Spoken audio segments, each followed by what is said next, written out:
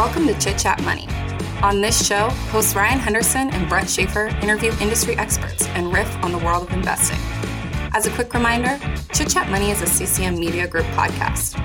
Ryan and Brett are also general partners at Arch Capital, and Arch Capital may have positions in the securities discussed in this podcast. Anything discussed on Chit Chat Money by Ryan or Brett or any other podcast guests is not formal advice or recommendation. Now please enjoy this episode. This is the Investing Power Hour, number 56. My name is Brett Schaefer, and I'm joined, as always, by Ryan Henderson. On these episodes, we talk about whatever we want in the financial markets, investing, business news, whatever. It might spear off into a succession discussion right now for a few minutes if we ever get to that. But we got a lot of topics this week. We have new news on the banking panic, which Ryan will cover. There is lots of earnings. I'm not sure which ones we're going to talk about in detail, but we are going to talk about some. There are a lot of fun companies to cover this week. I have the Microsoft Activision Blizzard news, and then some interesting charts about housing and excess savings in the economy, if we can get to them. Ryan, how are you doing? How are things earnings season wise? Disappointing to see the Activision Blizzard news, but maybe we'll hit that later. Yeah, it was disappointing. It sounds like it maybe still isn't over.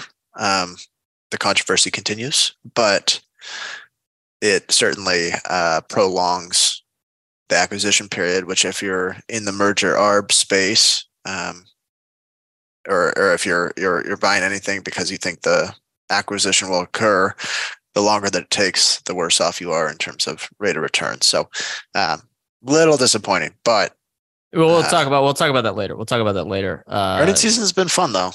It's been all right. I feel like there's always way more anticipation than what the results bring. Like everyone's like, this is a make or break quarter. Seems like they say that every quarter. Yeah. And then the results are always just a mixed bag and kind of a continuation of the same stuff that's been happening before. Yep. And it's interesting to see what narratives get built from the current earnings period. It seems like there's always a few narratives that get attached, and then people run with it for a few months until the next earnings season. And then we see if it's actually surviving trend or just the narrative that's driving price in the short run. We got Rod Alsman in the chat. What does he former say? Guest. Just go listen to his episode on, I forget the exact company name because it's so niche, but it is the engine company for trucks, semi trucks, or not even engine. It's transmission. Transmission. Yeah. Yep. Exactly. I think it's called Allison Transmission Holdings. Yeah. Been around for 100 years. Very fascinating. If Rod's listening, he's going to be rolling his eyes, but yeah, I think it is. And it's, like kind of most people probably are unfamiliar with it. So go ahead, check it out. It's pretty interesting.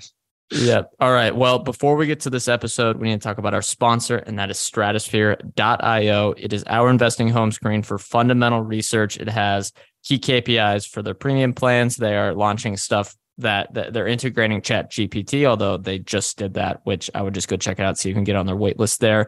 Let me share my screen. Ownership. Oh, yeah. You want to share something? I had something to share, but let me and I was listening to ourselves this week. All right. Yeah, on the podcast. I gotta say, it partly irritates me when we share stuff for the people that just listen. So we got to make sure we like very clearly describe it. All right. Well, go ahead and share it, and test me, and I'll describe it.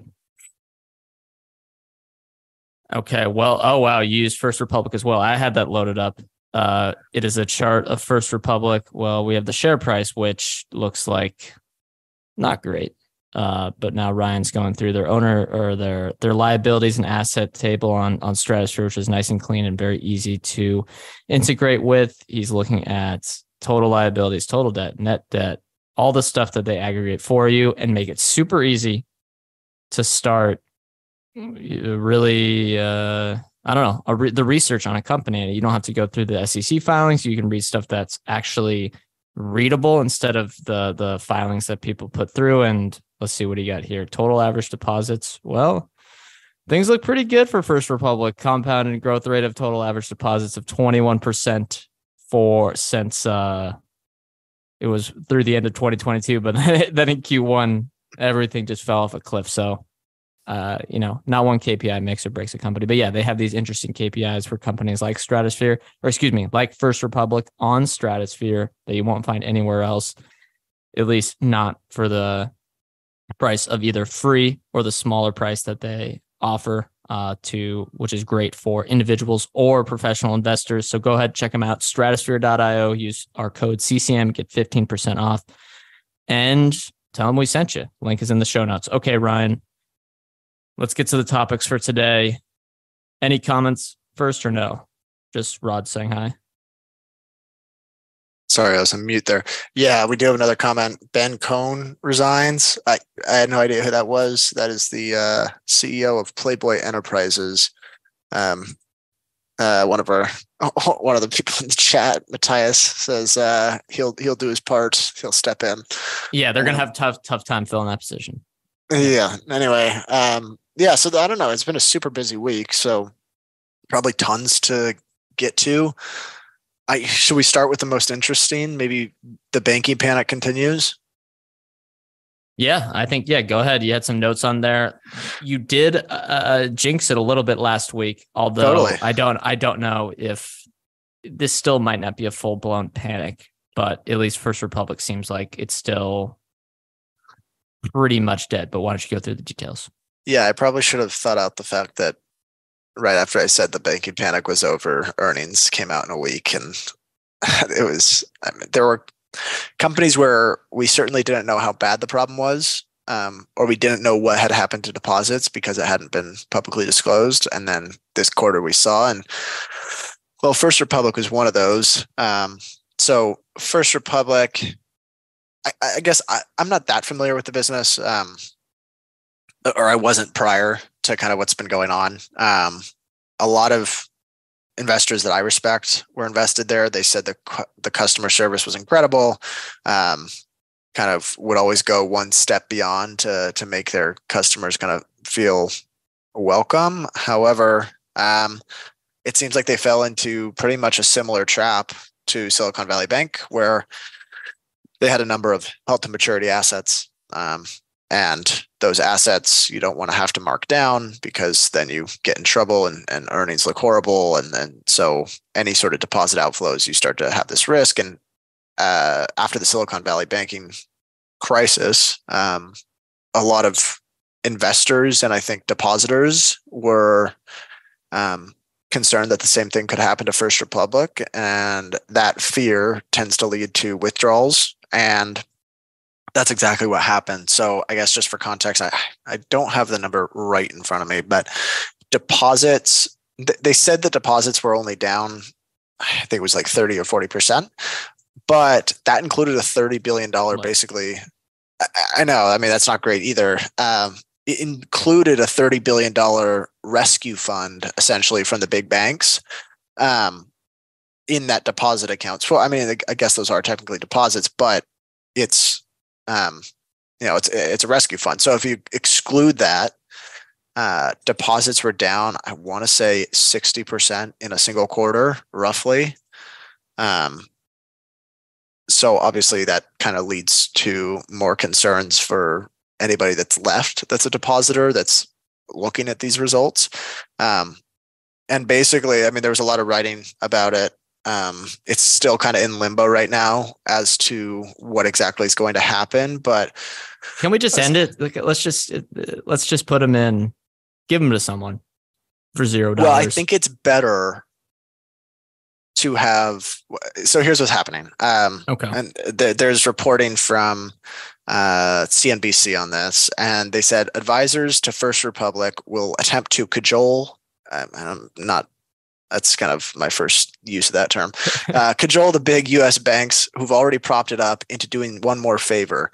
The pitch will go something like this: purchase bonds from First Republic at above market rates for a total loss of a few $1 billion, or face roughly $30 billion in FDIC fees when First Republic fails. Essentially, so I've got another quote here from Matt Levine that kind of highlights what would happen if they just let the bank fail. So he says, roughly speaking, if some banks fail, the FDIC is a mutual aid program and the other banks join in to bear the loss. But if there's a full-blown systemic banking crisis, and lots of banks fail, the FDIC is a government guarantee and taxpayers save the banks. Essentially, it would also have, I'll read another quote. The specific mechanics of the FDIC insurance fund create another argument. If you let Bank X fail, that will cost the FDIC money, and the FDIC will just send you a bill for that money. So you might as well bail out Bank X yourself first.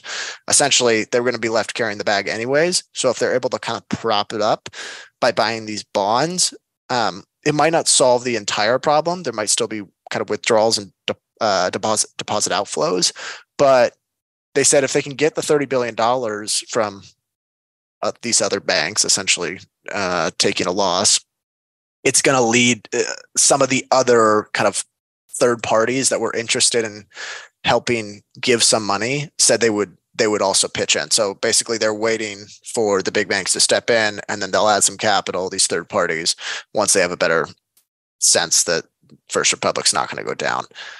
The thing is, it seems like every time there's a banking crisis, they give like a half response that isn't enough, and then they have to give a full response. Where if you just do if you give them more capital to begin with, it probably stops it in its tracks. So it seems like, I don't know. Could be hindsight 2020 there. Yeah, because if you give them enough, then it doesn't become a crisis and you forget about it. But you remember the ones that become an issue and you have to double down on. Yeah, I get your point. People would have referenced 08. Yeah. But there's other situations, right? Where. Yeah, that's true. It sounds like, if I'm a depositor at First Republic and I knew about this, frankly, and I know I'd be contributing to the problem, I'd probably take my money out. But it sounds like they're going to get funded by these other banks in one way or another. Either the FDIC is going to foot the bill and then give it back to make the other big banks pay fees, or they're just going to get sort of a buyout package or a rescue package from the other banks. So I guess the banking panic isn't over. It still continues. And I should have thought about this earlier, but it's not necessary. I don't think this is going to have a trickle-on effect. I don't think other banks are going to see this. I don't think other depositors. Banks. Yeah. I don't think other depositors will pull their money out of their bank just because of First Republic or whatever. But what I do think is possible is that these banks that have long-dated held-to-maturity assets continue to report concerning earnings numbers, and that might lead to anyone who's following the bank's earnings to say, oh, okay, I've got some uninsured deposits. Why don't I take some kind of risk off here? Maybe. It seems much, much, much smaller than 08, at least right now, right? Like this is not even comparable to the size of the 08 crisis. So I just don't see it. And to be honest, when deposits leave, it helps unless people are putting money under the mattress or in Bitcoin or gold or wherever, it's going into other banks. So I think on a whole, it's almost just circular and everything's fine. The banks might not earn as much as they would if they're getting caught with their net interest margins compressing. But you know what is interesting to follow. Some of these banks might be in big trouble if people start panicking even more. But it's in the real world, the story seems to have ended outside of the investing people who follow the investing news, financial news, business news. Yeah.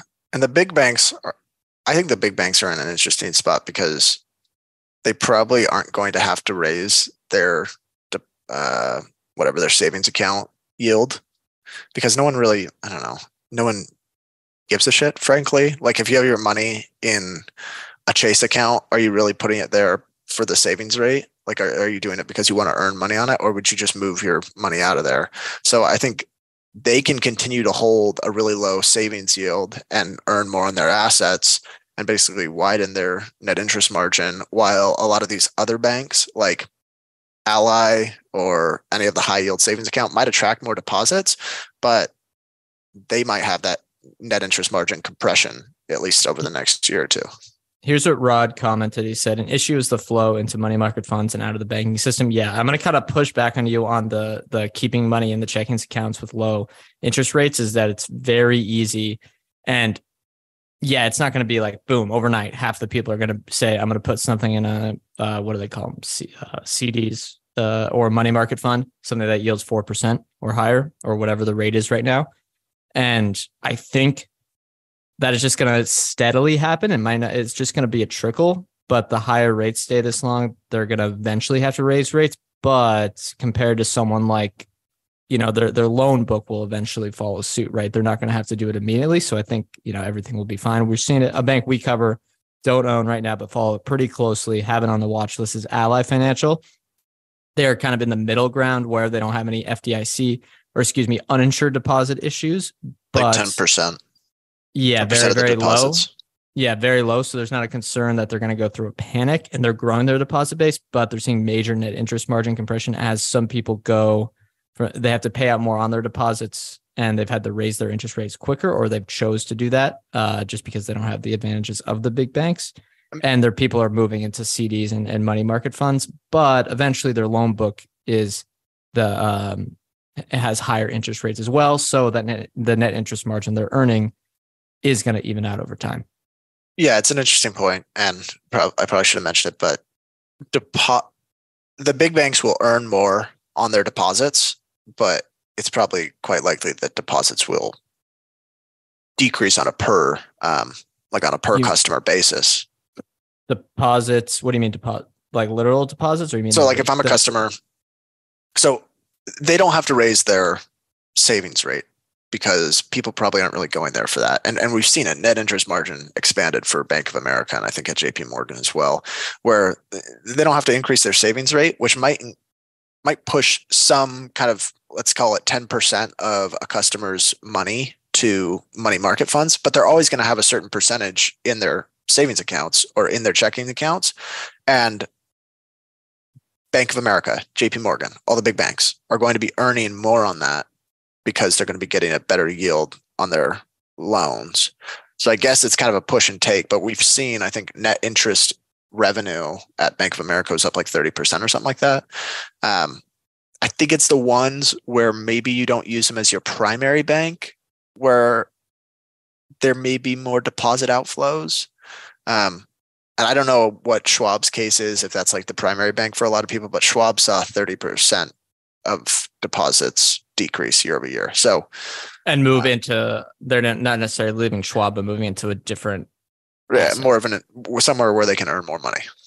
Yeah, that is interesting. Where some of the not all banks are created equal. We did have, I mentioned that this is way out of the, it's not in the mainstream news anymore, which is a good thing, because a banking crisis can kind of cause itself if everyone thinks there's a banking crisis. But he said, this is Matthias. This is a little bit of you're making fun of your friends here, but the plebes in my life, which is meaning I think non-finance folks, have moved on from sending me doom articles about the banking crisis, and they now send articles about the imminent collapse of the U.S. dollar reserve status. Peso that is true. On the rise. the Mexican peso. We're gonna have I want them to make a global peso, or excuse me, a peso that's all of South America. It's just too confusing. And it would be so much easier. But I don't know anything about that issue, but I threw out there was something I was listening to about that. And again, total idiots about foreign currencies and reserves and stuff like that. But there was something that made me think of this idea where, let's say, Ryan, you have two choices. One, and I tweet out this poll if anyone wants to vote on it. First one is you can buy a South African 10-year treasury in South African, dollars, whatever they call it, yielding 10%. But it's 10 years, right? Or you can buy a US 10-year treasury yielding 5%. What do you choose? I'll take the US treasury. And I think you could have used a lot of examples. It's nothing against South Africa.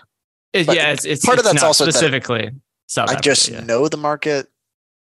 I mean, I just have a better understanding of the US's current situation. The thing that I will say is, people talk about the US dollar losing its reserve status. I bet that's been talked about for 150 years. Well, Ryan, it hasn't. Or sorry, since it became a reserve after World War I, or two. Yeah. Excuse me. I mean, remember when we went off the gold standard and everyone said the same thing? I mean, not remember when we were there, but remember all the talk about it? Yeah, reading about that and stuff. Look, I mean, it can change, right? I think you really, the British was the reserve currency or whatever it was, the pound for a while, and before that, I guess there really wasn't one for a long time before there was true globalization happening. But I think you have to believe, and we're talking kind of above our pay grade here, but I think you have to believe that American productivity and influence in the world is going to shrink. And if that is your belief, then bet on it, I guess. Yeah, you have to believe that. Yeah, there's going to be another superpower that takes over, something like that. But yeah, the U.S. reserve status, just because someone bought some oil and didn't go through the U.S. dollar, I mean, that's fine. That's probably a fair it's a fair question for them to ask. If they want to do that, they can, right? It's not, that doesn't mean anything. Yeah. I think Dalio's been all over this too. Oh, Dalio. He loves, I got to say, he has some ties to China that he may be getting some funds from over there. So I don't know. He might be slightly biased, but he loves talking about the collapse of the economy. And I just don't like that because that's almost, again, a self-fulfilling prophecy. I just hate that stuff, right? Where you have so much influence and you're like, the global economy is going to collapse. And look, I just don't like that talk. I mean, he's also, I don't know. I read his or I maybe got halfway through his Principles book, which was one of the most boring reads on earth. But the other, he is a little hypocritical, and I don't agree with everything he's done. But but he could be totally right, and he obviously has 50 something years of experience, right, as an investor. So that is true. Yeah. All right, let's do another topic because U.S. dollar reserve status is. Let's talk Activision. Yeah, it's just astrology. Is as one of our commenters said. Yeah, let's talk Activision. That's something more concrete. Pretty easy to see what happened here. If anyone that hasn't got caught up with the news, so the United Kingdom, it's called something. The CMA is the acronym, but it's basically the FTC for the United Kingdom. I forget what it actually stands for. They blocked the deal for Microsoft to acquire Activision Blizzard because they believe the deal would hinder competition in the cloud gaming space, which they claimed is going to grow rapidly to around 11 billion British pounds of global annual spending by 2026.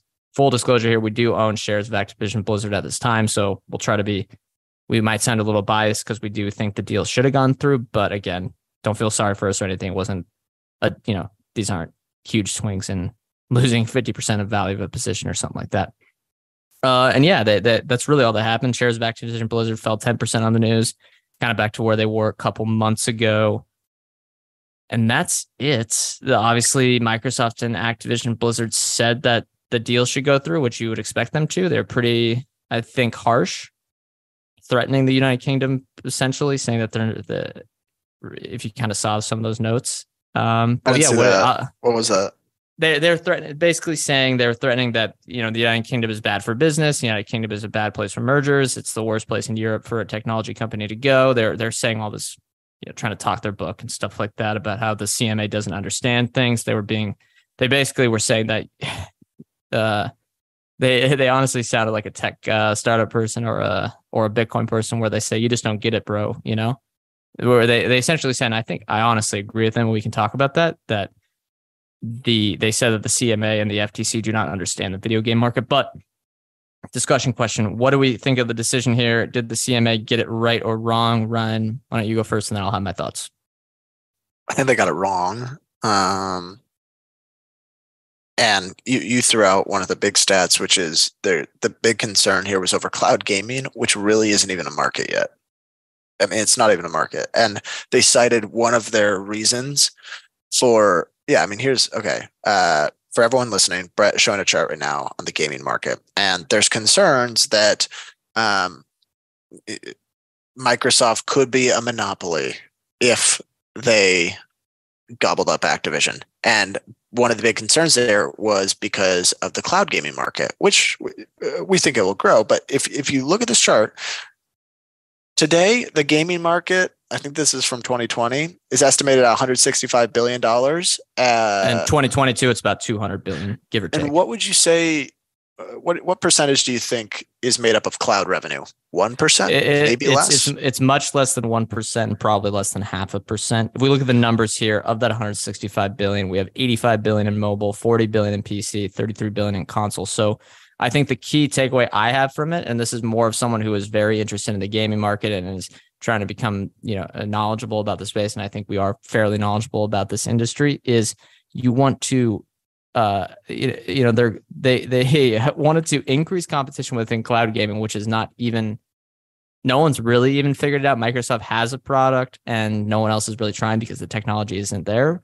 So they want to increase competition in that, which is a fake market that no one knows what is even going to look like 5 years from now. It's like doing, competition stuff within the metaverse market. But they're going to decrease competition in the mobile market, which is $85 billion, because now you're not going to let the Xbox store really have a chance to compete with a content offering versus Google or Apple. You're going to decrease competition within the PC market and entrench Steam and maybe a little bit of Epic Games as the dominant platforms in PC.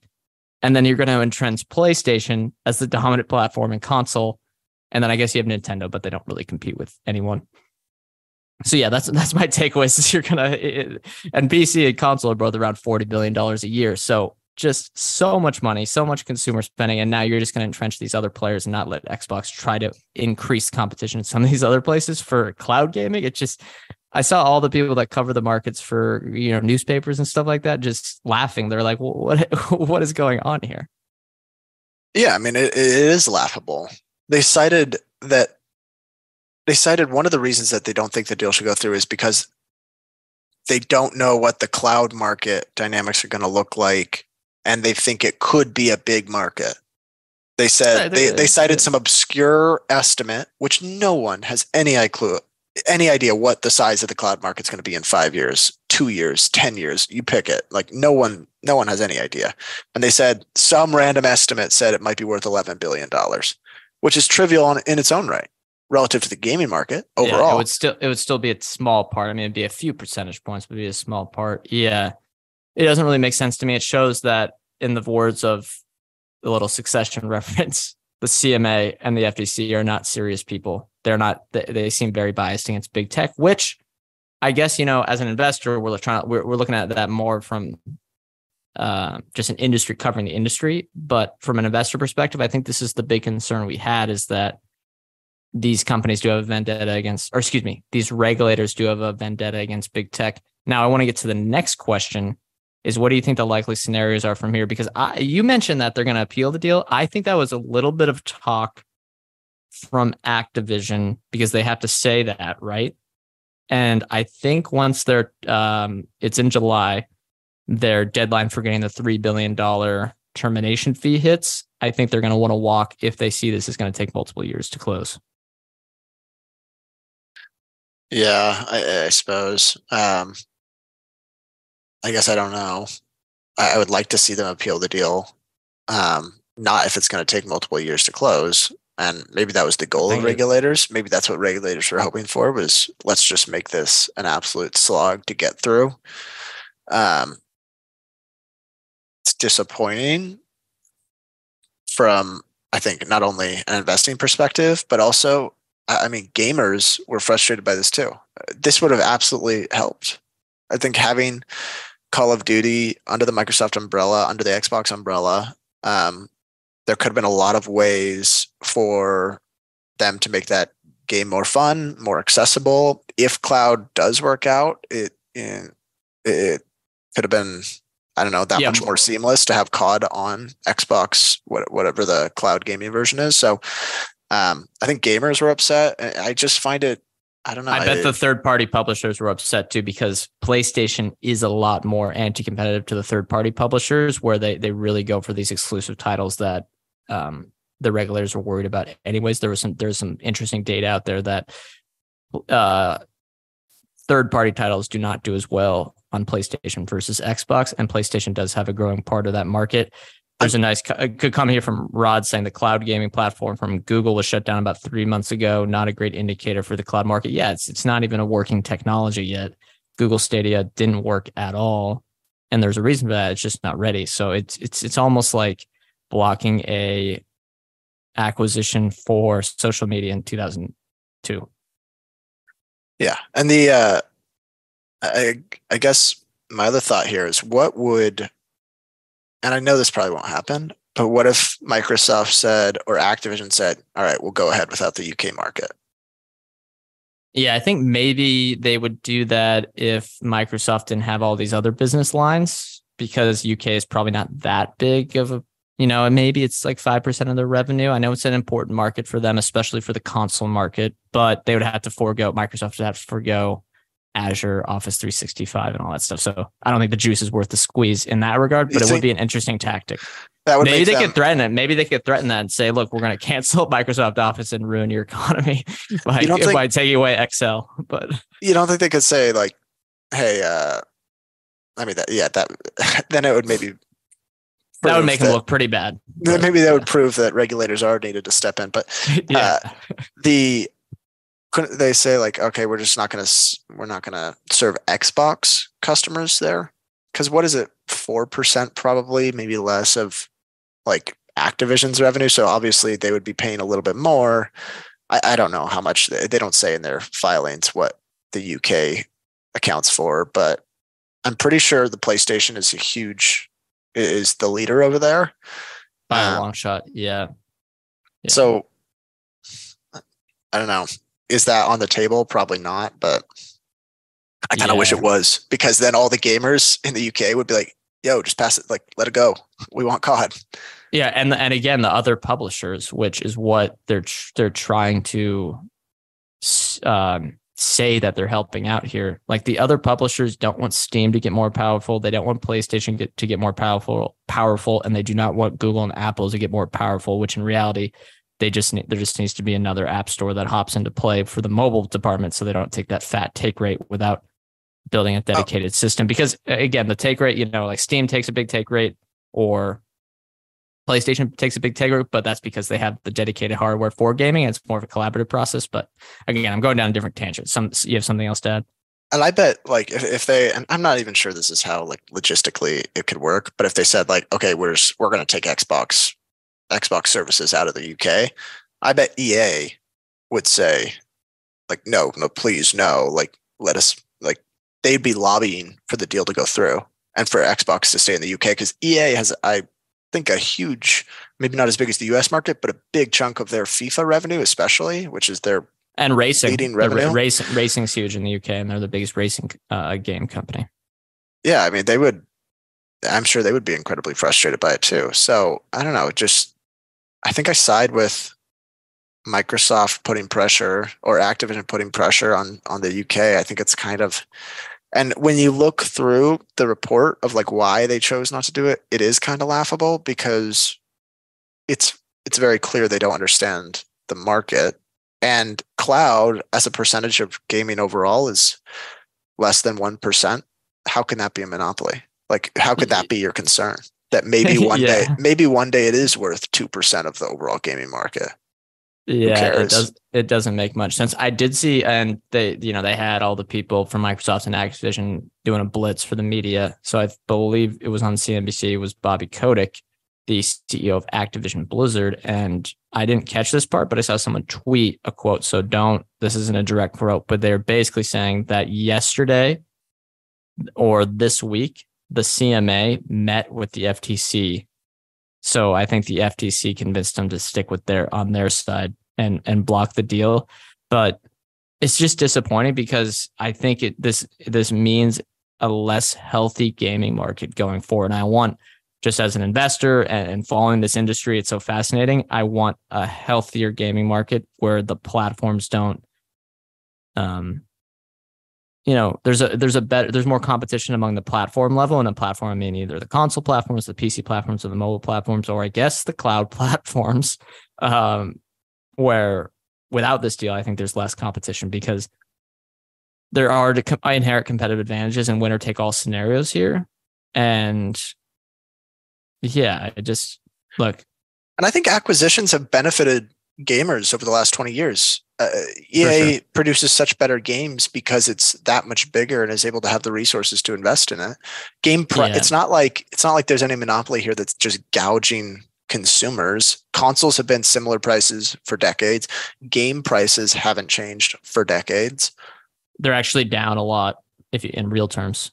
I think I saw someone do the math that they should be around $110 per game now, and most of them are actually a lot of them are going towards free. Yeah, I mean, yeah, I think Halo fans might be upset recently because of the Microsoft acquired them, but in general, yes, the acquisitions haven't really hurt the market because the industry is interesting where there's so many studios starting up. And it's all about whether you come up with a good game or a lasting franchise. And you can't just acquire your way to success. You're acquiring skilled people. You're acquiring maybe some brands, but it does not guarantee at all that you'll have success. Because, I mean, for one, Xbox really hasn't succeeded with their first party strategy outside of Minecraft. No, and for the people and I'm pretty sure they acquired Minecraft initially. That's what I'm saying. For first party, they acquired them, but like it's a first party game for them now.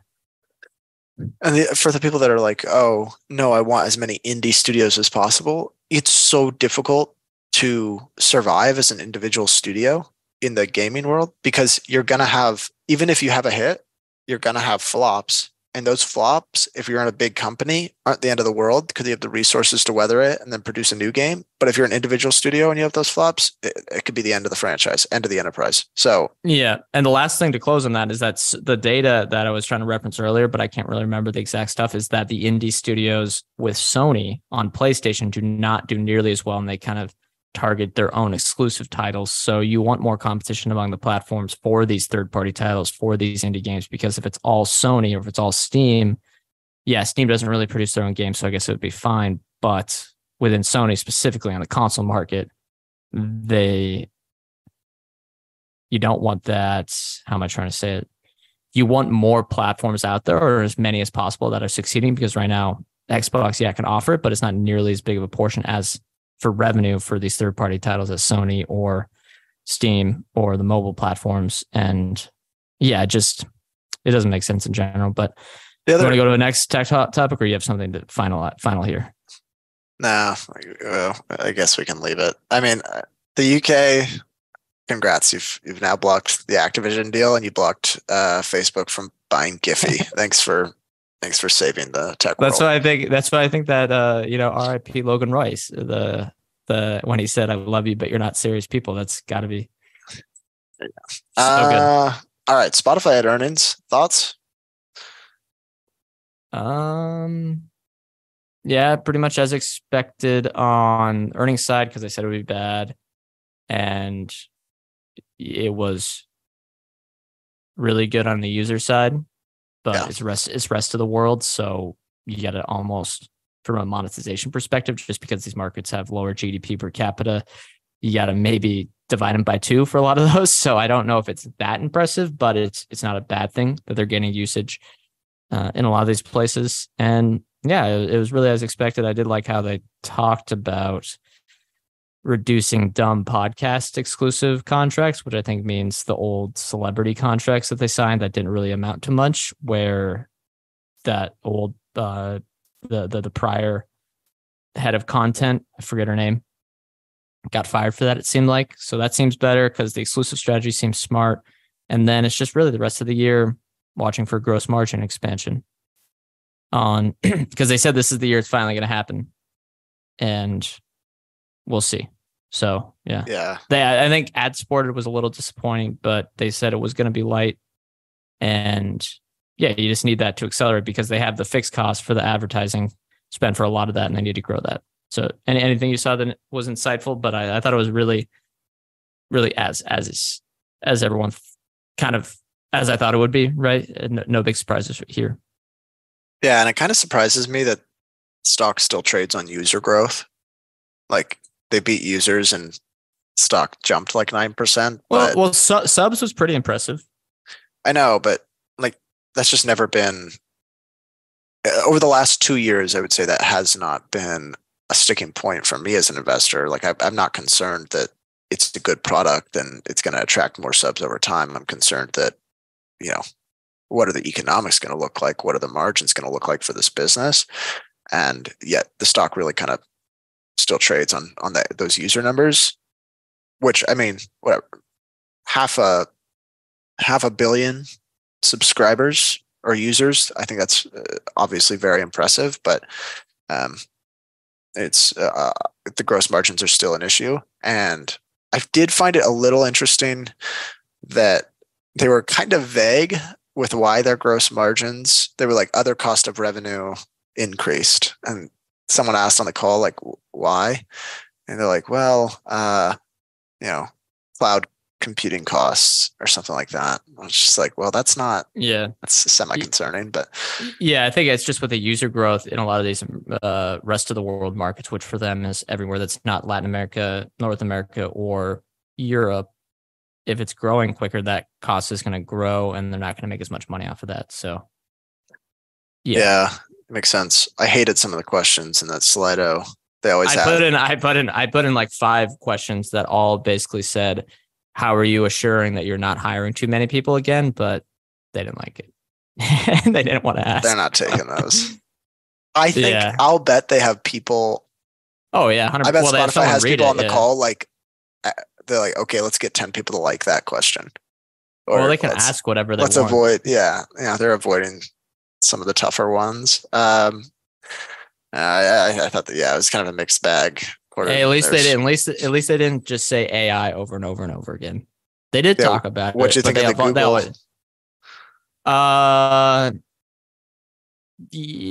Almost the same thing where it's just expenses. Everything looked fine to me. The YouTube isn't really a concern because they highlighted that they're growing premium. So if advertising revenue is kind of stagnating for the time being, it's not that big of a deal if their premium subscribers are growing so much because that's where the revenue is going. But cloud is great and search is fine. Yeah, seems. And then they just, it seems like, well, it's funny. They're like, yep, we just moved some numbers around and we're profitable now. Well, for the servers, server stuff, the server depreciation. Yeah. Right, well, to be fair, all the companies have been doing this, so I think they're showing that it's like. The tech's improving for sure, but I guess, or it's lasting longer than they thought. Yeah, kind of funny that's all it took was a little useful life extension, and boom, where Gap is cloud is profitable by a significant margin.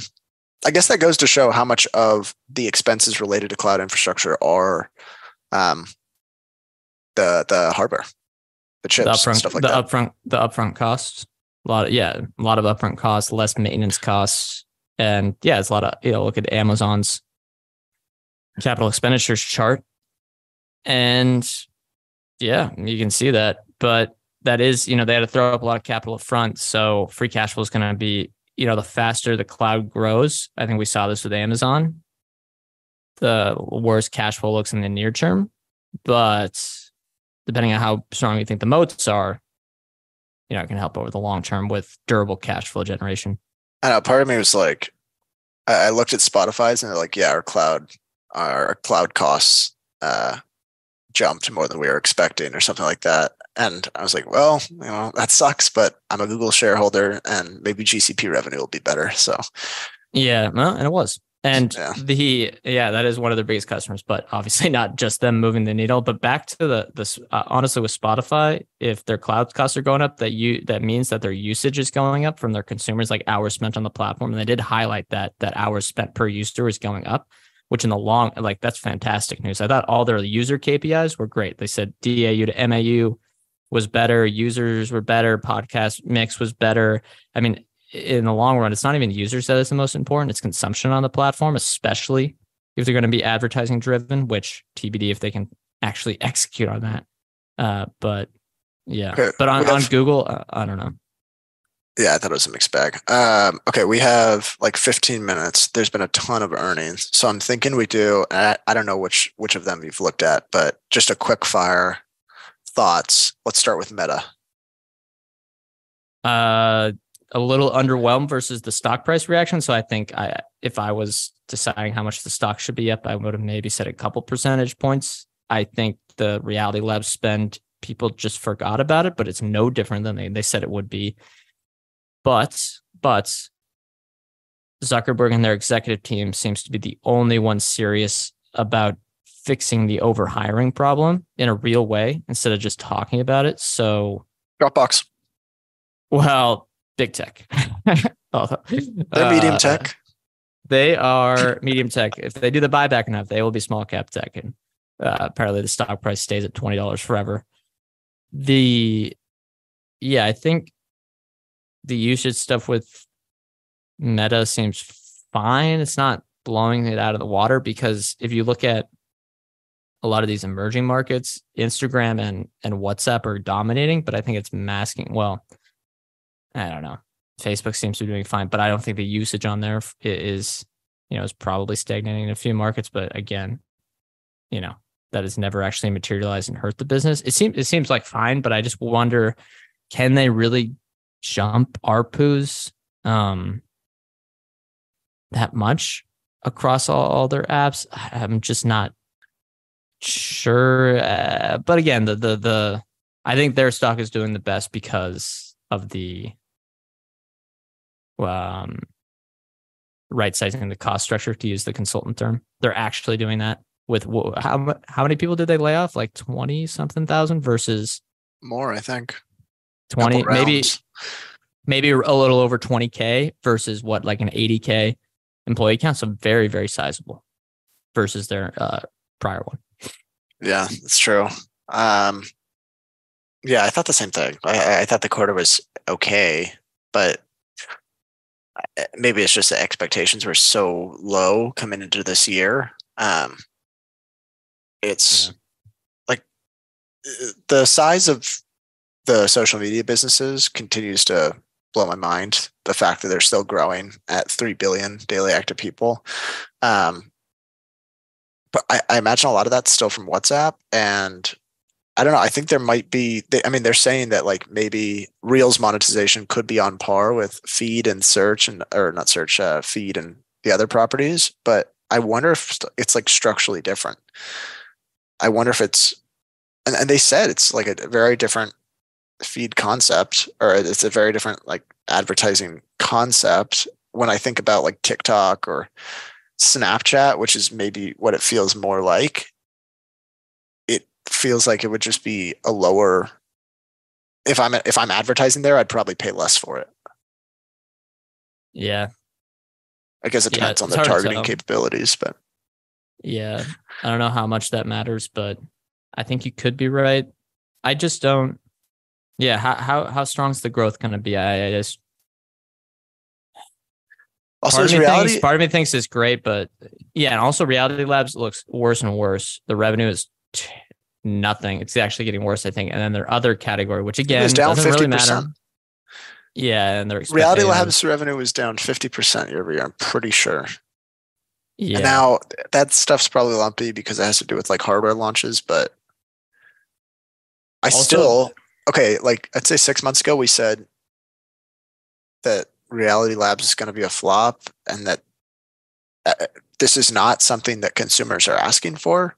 Like there's been no sign that this is going the right direction, at least not from what I've seen. Yeah, and we sound like super bearish on Meta. I'm really not, but I just don't know how, like the risk reward versus owning them versus Google or Amazon. And I guess really we own Google or Amazon compared to them at these prices. I think it just makes a bunch more sense. Especially here's what's interesting: a lot of the costs for the capex have been AI, right, or AI related investments. That's going to flow through the income statement, and if that's not a one-time thing and that's a permanent upspend, they're going to have to, it's going to hurt their margins over the long term unless the monetization is that much better.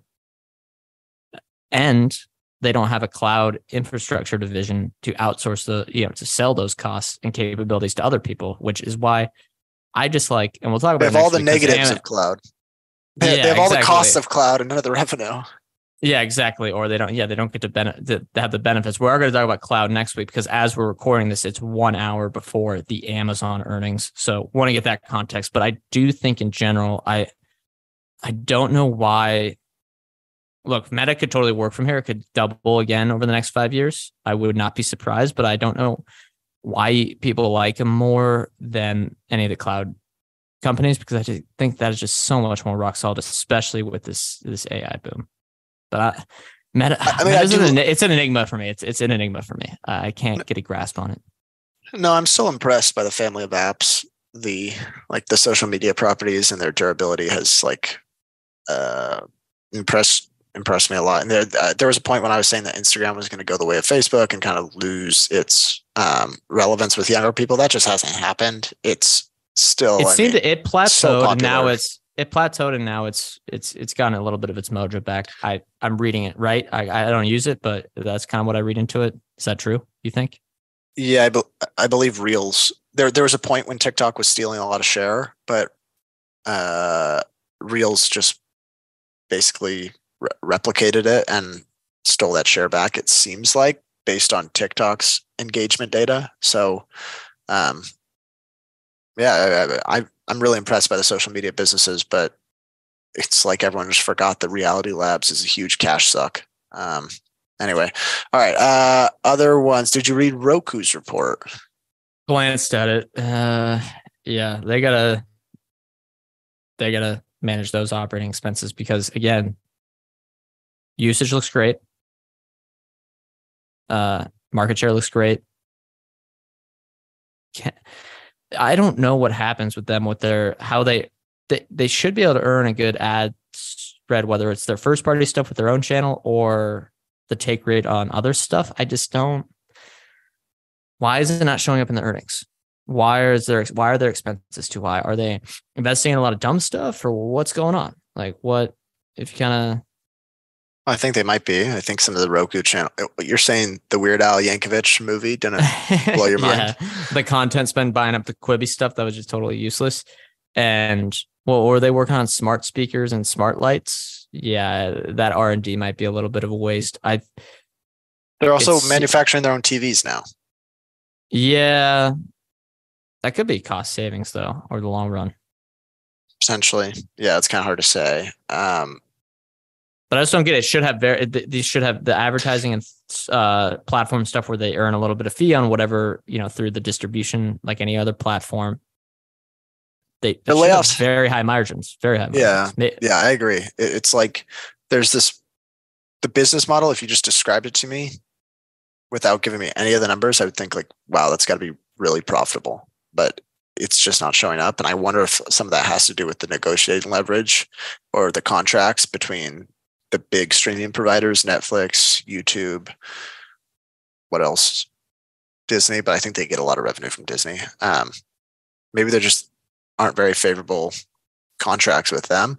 The other part, I don't think their layoffs trickled through the income statement this quarter yet, so they haven't seen that. So maybe losses look worse than expected, but yeah, this should be a way more profitable business than it is, like plain and simple. Let me throw up the stratosphere chart. Let's see if I can. I want to look at it and see what their operating income has looked like, because it just hasn't improved, and they over earned during 2021 or grew quicker, and there was a bit of the advertising bubble, but they haven't shown any ability to fix that. Let's go quarterly. What about MasterCard? Did you look at their earnings? Not yet. I looked at Visa, but pretty dang good business. Yeah, I want to talk about, after I share this little chart let me describe it. So if we look at Roku pre-COVID, they were losing a little bit of money each year as they're trying to scale the business, I guess, not a big issue. During COVID, for the first few quarters, they started printing some solid operating profits, $65 million in December 2020, $76 million in March 2021. But as kind of the COVID bubble popped in 2022, we've seen increasing operating losses. And it looks like at the end of 2022, we saw a $250 million operating income loss. Maybe some of that was one-time charges, kind of looking at this chart. And they haven't shown the ability to quickly right-size their cost structure. I said that again. And the same thing happened in Q1. So how are they going to fix these earnings? But we'll see. But here's some on the card networks. I want to show you this. And again, I'll describe it to people, but I thought it was super interesting. We did talk about on prior shows about the excess savings chart, right? Stuff like that. And how you're wondering about how much was really left on consumer balance sheets. So it looks like someone actually ran the math, and I'll share it with you here. Let me click on that. Oh. Okay. Can you see that? Yeah, I can. They're trying to recommend me that viral Tucker Carlson tweet. Can't escape it. Everyone ignore that if you're watching. But here's the chart. I'll describe it. Pretty easy to see. So starting in COVID, because of the dynamics of the pandemic, and everyone all knows that at that point, there was huge cumulative excess savings in just from consumers, and it went from basically $0 to $2 trillion. And then, the stimmies help with that. It flatlined. And now in 2022, they've been drawing that down.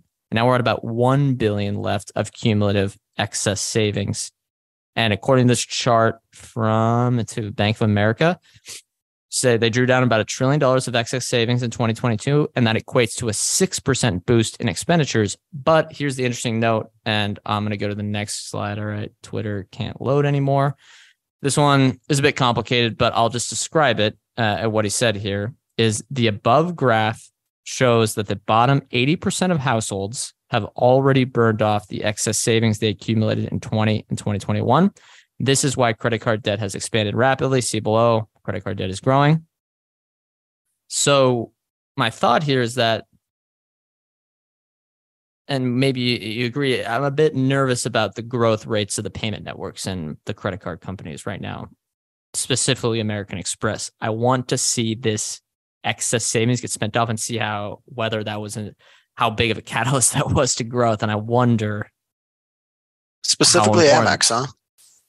Well, Amex, Visa, I said the card networks, Visa, MasterCard, Amex. I guess those are really the only ones. And then I know, but looking at that chart, I would think that the people with more that still have the capability to spend are the Amex customers. Yeah, for how long though? They're the wealthiest, it looks like. Yeah, but the $1 trillion in savings that's left is them. That's moving downwards. And eventually that gets spent off, right? And how much of that was a one-time boost and how much of that can be normalized because incomes aren't growing to compensate with this. Yeah, I just worry about that. Things might be fine, but I just worry about that with these card networks that print this growth and people go, I'd buy this at 30 times earnings because it grows 10% a year forever. Maybe not. Yeah, it might just be tied to, at this point, I think MasterCard and Visa are basically just consumer spending plus 5%. Maybe. Yeah. Somewhere around those lines. I know you said 5%. You didn't mean exactly 5%, but like a little bit higher. Plus a little something. Yeah. Yeah. They're also doing things to, at this point, yes, the bulk of the business is basically like global spending, but they're also doing stuff to like structurally grow. They're still adding merchant locations. I think they just crossed 100 million. The total cards in force is still up significantly. It's at 3.2 billion. I think it was at like 2.6 a year ago. So, and they're still growing aside from just overall spending on their cards. Yeah. I just wonder how fast though. I have no doubt these companies are going to grow over time and they are inflation resilient, but are they growing faster than normal than they would be, right now, just as this excess savings? It's going to get spent off over the next few quarters. So we'll know the question for sure, I guess, a year from now, but yeah. Okay, we got 2 minutes. Last question. Were there any earnings that stood out to you this quarter?